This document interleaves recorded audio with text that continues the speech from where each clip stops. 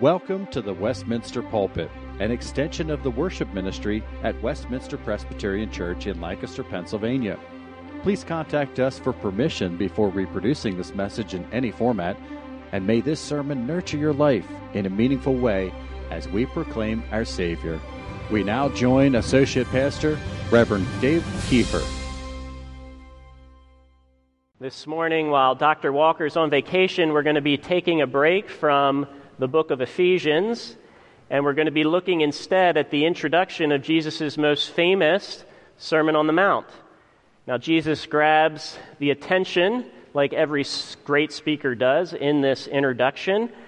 He artfully lays out the main idea of the entire sermon, and even those who are unfamiliar with the Bible may recognize this text, for it's popularly known as the Beatitudes. Jesus constructed the Beatitudes to capture the essence of what it means to be a follower of Christ. And they are beautifully poetic, but more than that, they're also logically ordered.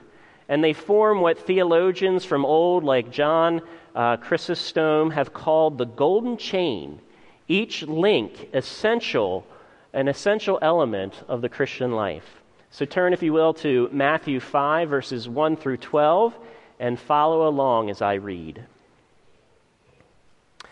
Seeing the crowds, Jesus went up on the mountain, and when he sat down, his disciples came to him, and he opened his mouth and taught them, saying, "Blessed are the poor in spirit, for theirs is the kingdom of heaven.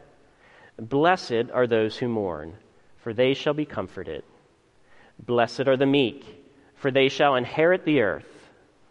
Blessed are those who hunger and thirst for righteousness, for they shall be satisfied. Blessed are the merciful, for they shall receive mercy. Blessed are the pure in heart, for they shall see God. Blessed are the peacemakers, for they shall be called sons of God.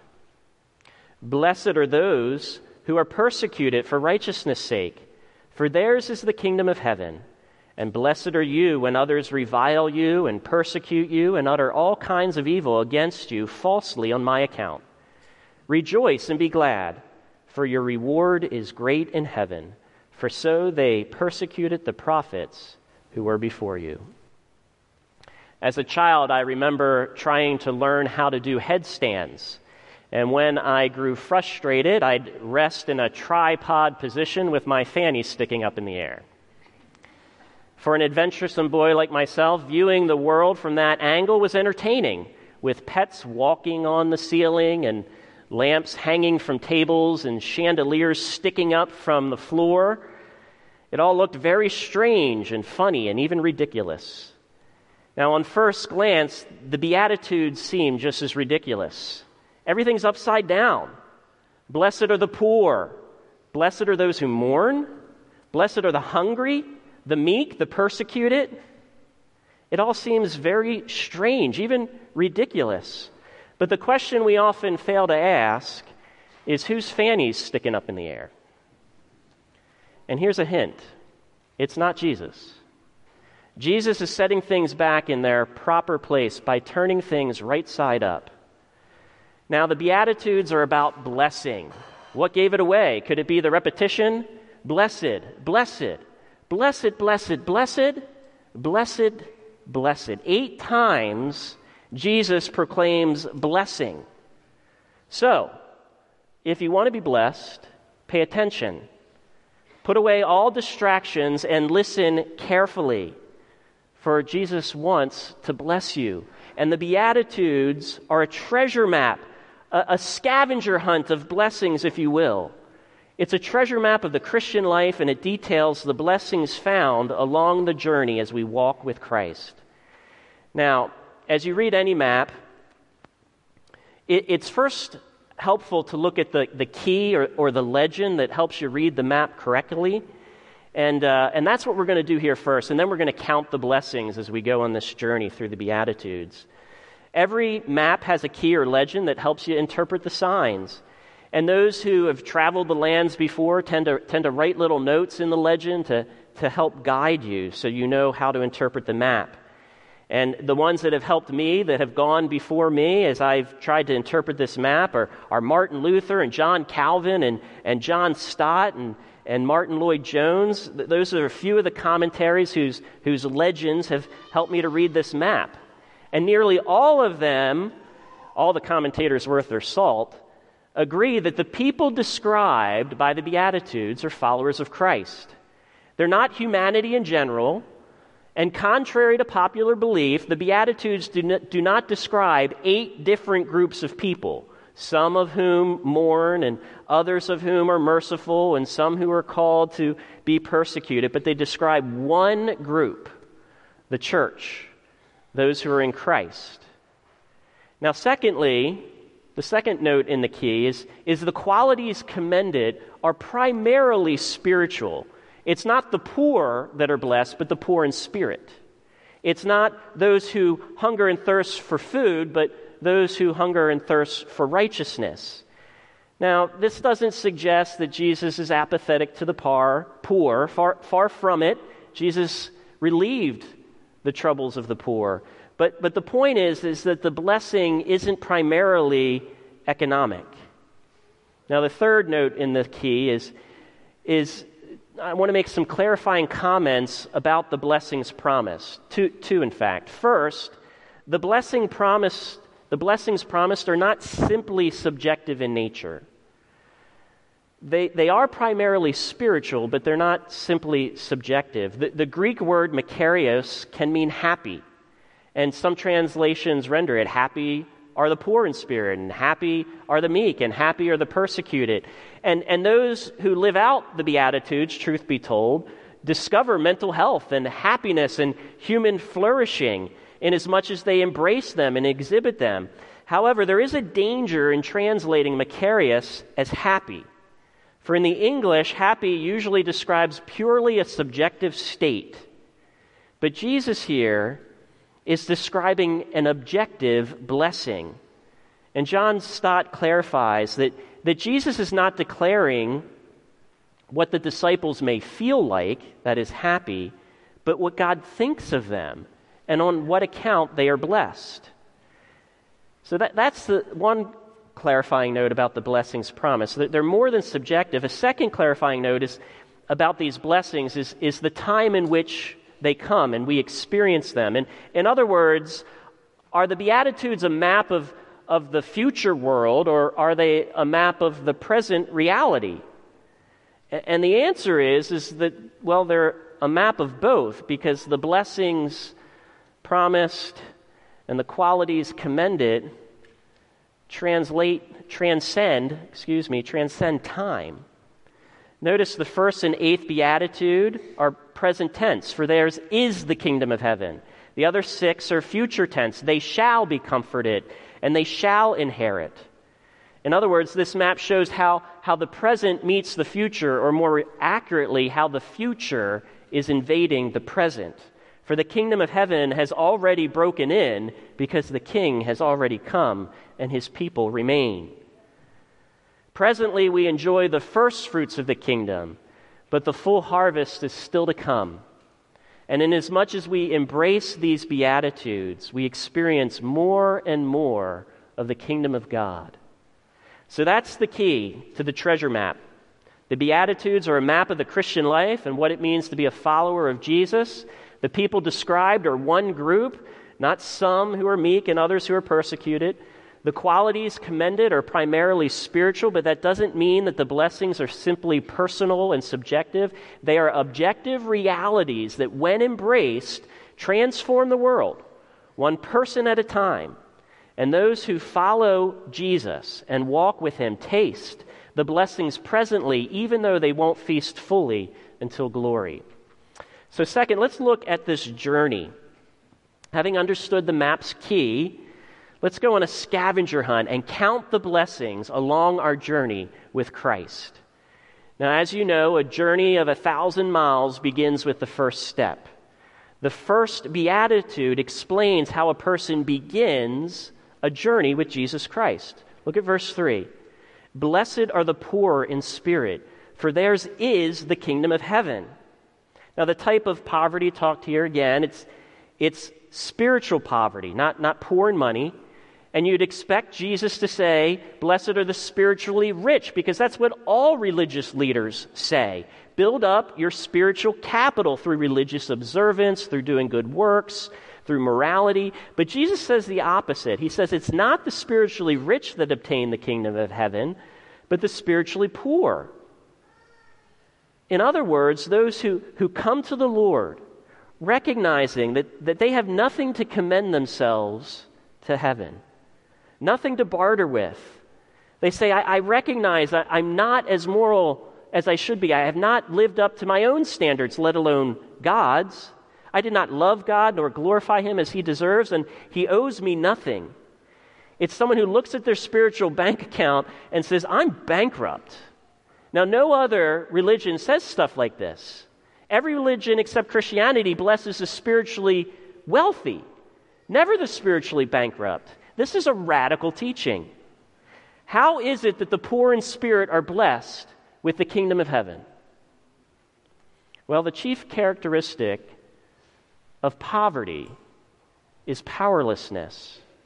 And since the poor are powerless, they must look outside of themselves for deliverance.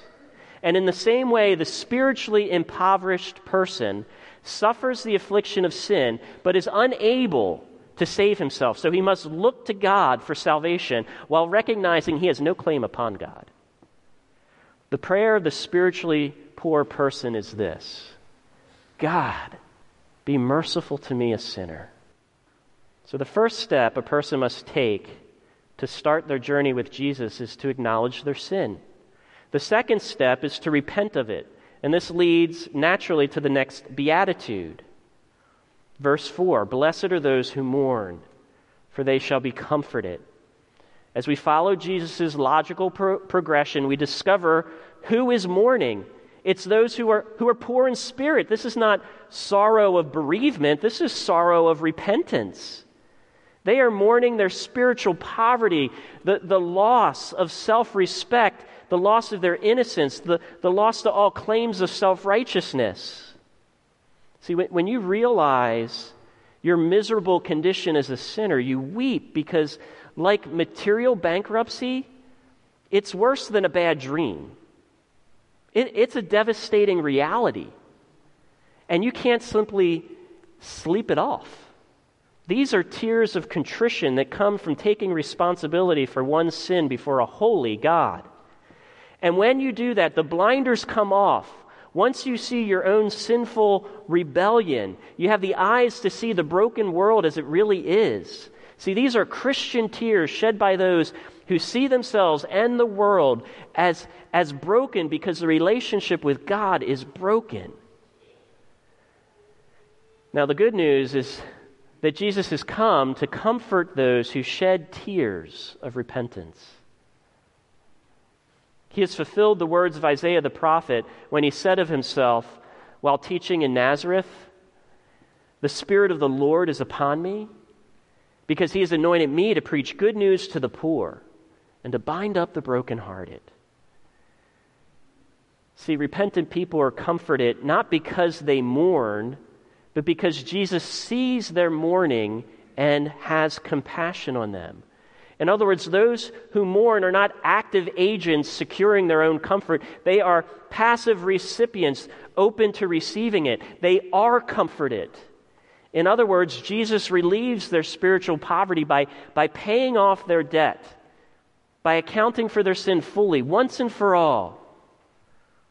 I think that famous hymn, Rock of Ages, captures the source of this comfort. Nothing in my hands I bring. Simply to the cross I cling. Naked come to thee for dress. Helpless look to thee for grace. Foul I to the fountain fly. Wash me, Savior, or I die. The journey with Christ continues with the next blessing. Verse 5, blessed are the meek, for they shall inherit the earth. To follow Jesus' flow of thought, it's important to note that the Beatitudes on meekness comes between the Beatitude about grieving sin and the Beatitude about hungering for righteousness. Thus, Jesus frames the true definition of meekness. Real meekness is always driven by humility over sin and a hunger for righteousness. And if it's driven by other factors, it may be called meekness, but it seeks to be meekness. And so while the meek are gentle, we must clarify by asking, well, what sort of gentleness? See, this is a humble gentleness, not just an effeminate gentleness. False meekness is just passive and appeasing of others. But true meekness is active. It's hungry for righteousness. The point is that truly meek people are simply not concerned about what others think and appeasing them. They don't need to prove themselves. They know the sin they're capable of, but they also know how much Jesus has forgiven them and restored them by giving them his righteousness. And that changes their heart. It changes their character. They're humbled by their sin, but they don't stop there. They're now hungry for this righteousness of which they've tasted. And when that change happens in a person's heart, not only are they personally redeemed, but they become, spreaders of redemption. In other words, by knowing the comfort of Jesus and by walking in relationship with Jesus, they become like him. They become a redemptive leader, which is why the blessing promised to the meek is they shall inherit the earth. Those who humble themselves and take up their cross and love sacrificially shall be exalted. Now, it seems commentators believe that Jesus was thinking about Psalm 37 when he is talking about this beatitude, where we read, "Fret not yourself because of evildoers. Be not envious of wrongdoers, for they will soon fade like the grass and wither like the green herb. But those who wait on the Lord shall inherit the land. The meek shall inherit the land and delight themselves in abundant peace." Jim Collins, in his very famous book, Good to Great, discovered the impact of meekness when studying how companies became great. And because of all the false definitions of meekness, he couldn't bring himself to use the word meek, so he called these type of people level 5 leaders. And he writes, "We were surprised, shocked really to discover the type of leadership required for turning a good company into a great one.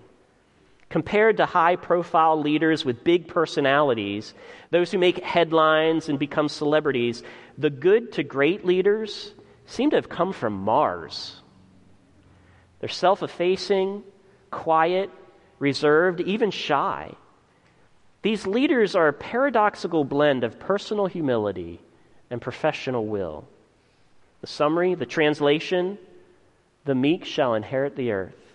In fact, Isaiah says that they will be the only ones left standing to inherit the new heavens and the new earth. But even presently, when the meek, wherever the meek abide, they yield inescapable influence as redemptive servant leaders who follow the ways of Jesus.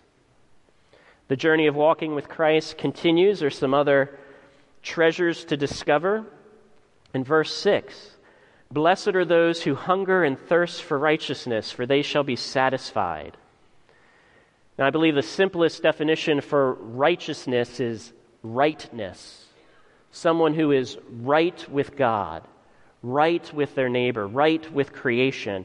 And Jesus is building a kingdom where he's setting all things right.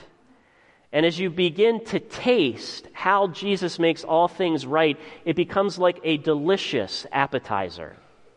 You hunger for more of it. You might even say you become an addict of Jesus' righteousness. Only this addiction leads to life, not death. All other qualities ultimately, all other appetites, ultimately disappoint because they cannot ultimately satisfy. Sex, success, reputation, they offer some good, but not what our soul ultimately hungers for. Philip Yancey described the frustration caused by worldly addictions, writing this: "We fawn over football greats, movie actors, music performers, best-selling authors.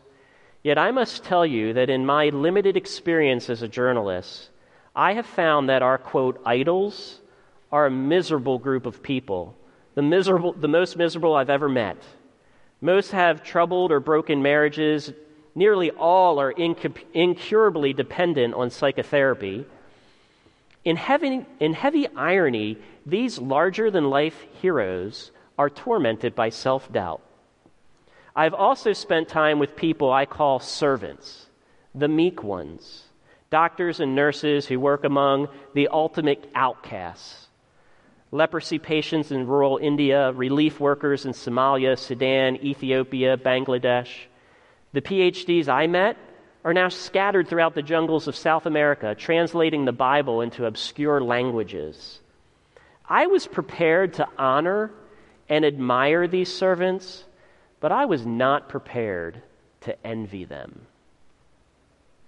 And yet, as I now reflect on the two groups side by side, stars and servants, the servants clearly emerge as the favored ones, the graced ones. Without a question, I would rather spend time among the servants than among the stars. Blessed are those who hunger and thirst for righteousness, for they shall be satisfied. Only Jesus can set things right. In every way, that is righteousness, and those who hunger and thirst for his righteousness find the only addiction that satisfies because it produces life, not death. The blessings of walking with Christ continue with the next beatitude. Blessed are the merciful, for they shall receive mercy. Having confessed your spiritual poverty and mourned it and received the comfort of God means that you are a recipient of mercy. And when Jesus' mercy infects you, it starts to contaminate those around you. Once those around you are infected by this mercy, you're never safe from it. When you least expect it, it comes back your way, reinfecting you with more severe symptoms: trust, vulnerability, restored joy, increased energy. It is the best contagion that knows no bounds. Richard Wurmbrand, a Romanian pastor, was imprisoned for 8 years after the Nazis and then the communists took over Romania. He spoke before the U.S. Senate about his tortures in prison because he was a Christian. And he writes about the contagious power of mercy. This is what he says: when one Christian was sentenced to death, he was allowed to see his wife before being executed. His last words to his wife were, "Honey, you must know that I die loving those who kill me. They don't know what they do, and my last request of you is to love them too. Don't have bitterness in your heart because they killed your beloved one. We will meet in heaven." Those words so impressed the officer of the secret police who attended the discussion between this husband and wife that he later told Richard Wurmbrand the story in prison where he had been sent for becoming a Christian. Jesus' mercy is the only contagion for which there is no cure. Verse 7, blessed are the merciful, for they shall receive mercy. John Stott said it this way: we must remember that the simple future tense, they shall, confirms not simply the futurity of the promise, but its certainty.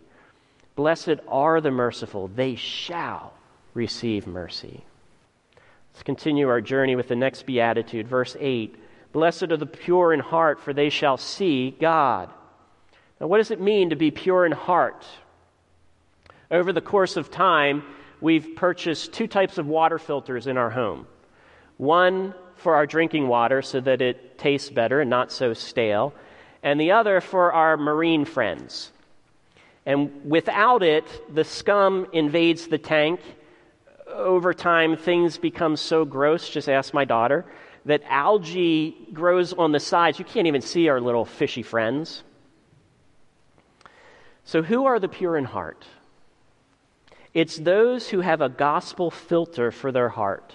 Those who filter their fears, their desires, their thoughts through the cleansing power of the gospel. In other words, they preach the gospel to themselves daily. They acknowledge their desperate need, their brokenness, their sin. At the same time, they recognize the faithfulness of God to clean, to restore, to forgive. They see God because they remember what God has done for them and what He continues to do, and they bank on His promises. And they see God come through again and again and again. But those who turn off the gospel filter grow cloudy of heart. Grime and muck begin to grow around their hearts, clouding their perspective. And as it is with the drinking filter in our home, life begins to taste stale again. And as with the other charcoal filter for marine animals, life grows cloudy, confusing, unsure. They can't see God. They can't even see the world accurately because they can't acknowledge His presence or remember His promises.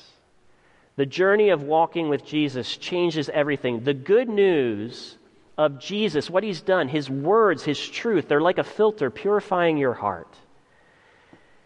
And like purified water, life begins to taste better. Every good thing is enjoyed now with your perfect lover, God Himself. And every hard thing is endured with your perfect lover, God Himself, so you're never alone.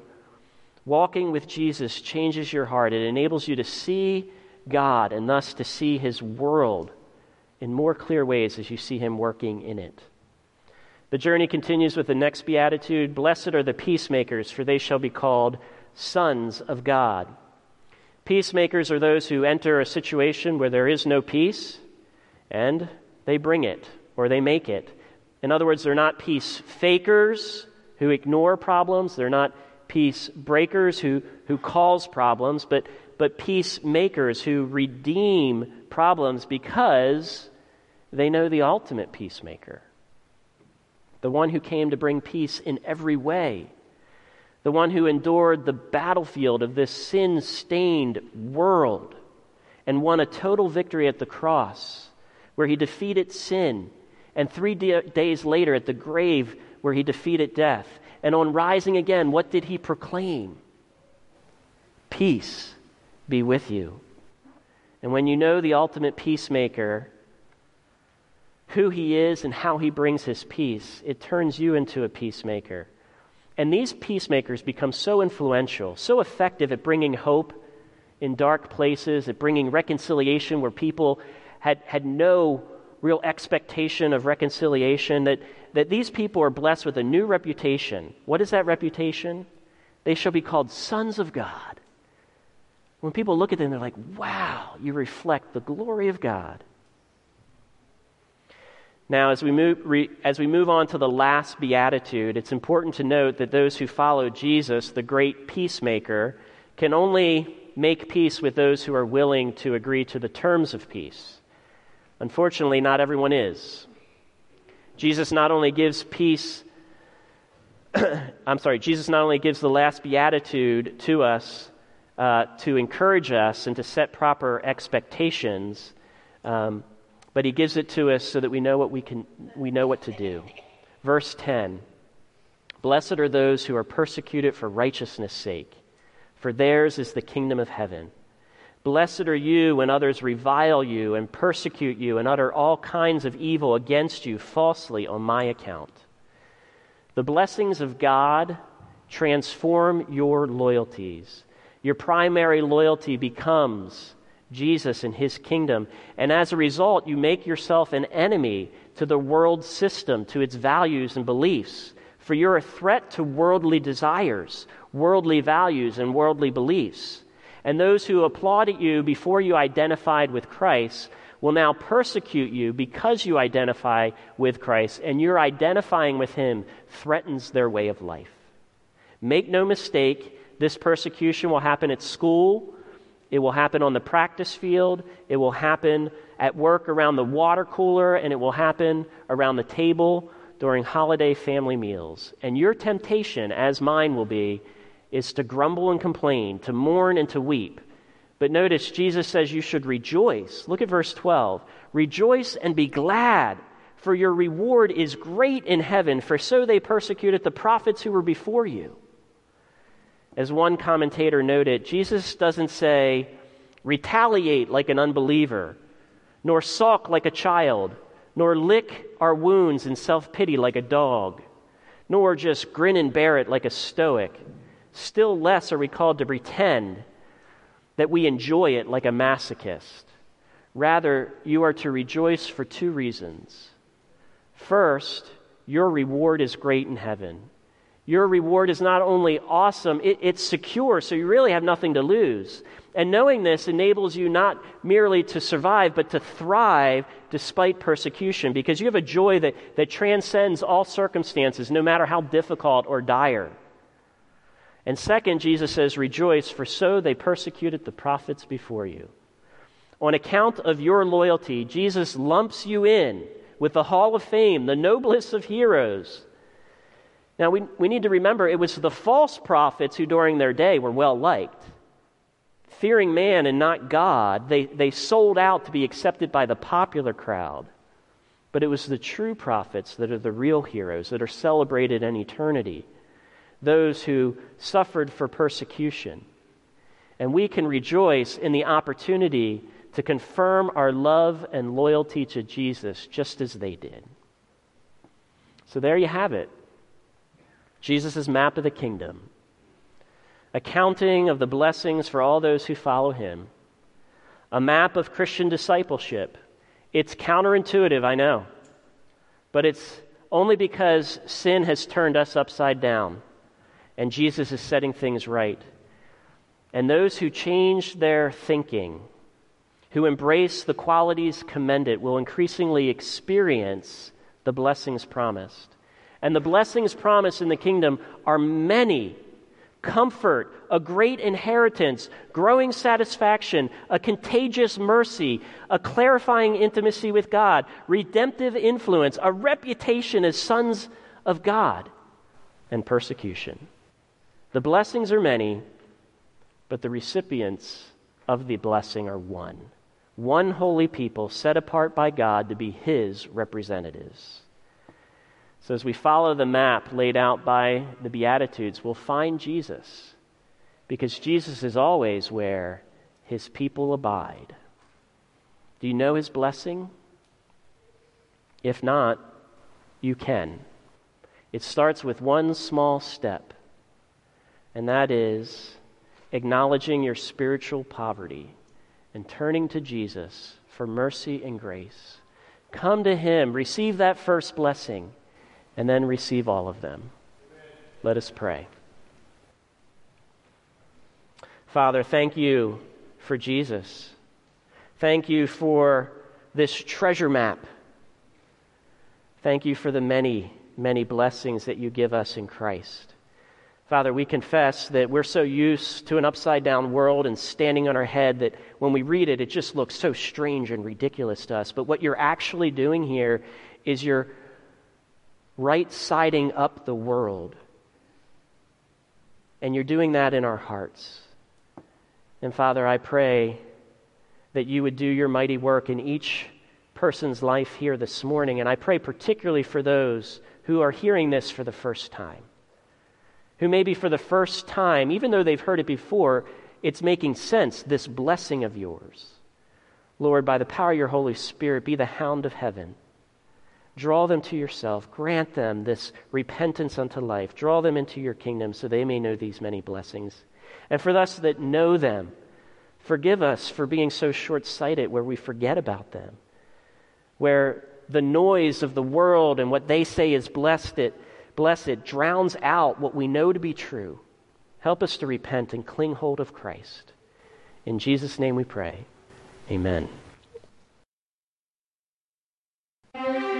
The Westminster Pulpit is courtesy of Westminster Presbyterian Church in Lancaster, Pennsylvania. You are welcome to worship with us on Sunday mornings at 8 or 11 a.m. To learn more or have questions about the gift of salvation through Christ Jesus our Savior, contact us at westpca.com. Thank you, and may Christ be glorified through this ministry, the Westminster Pulpit.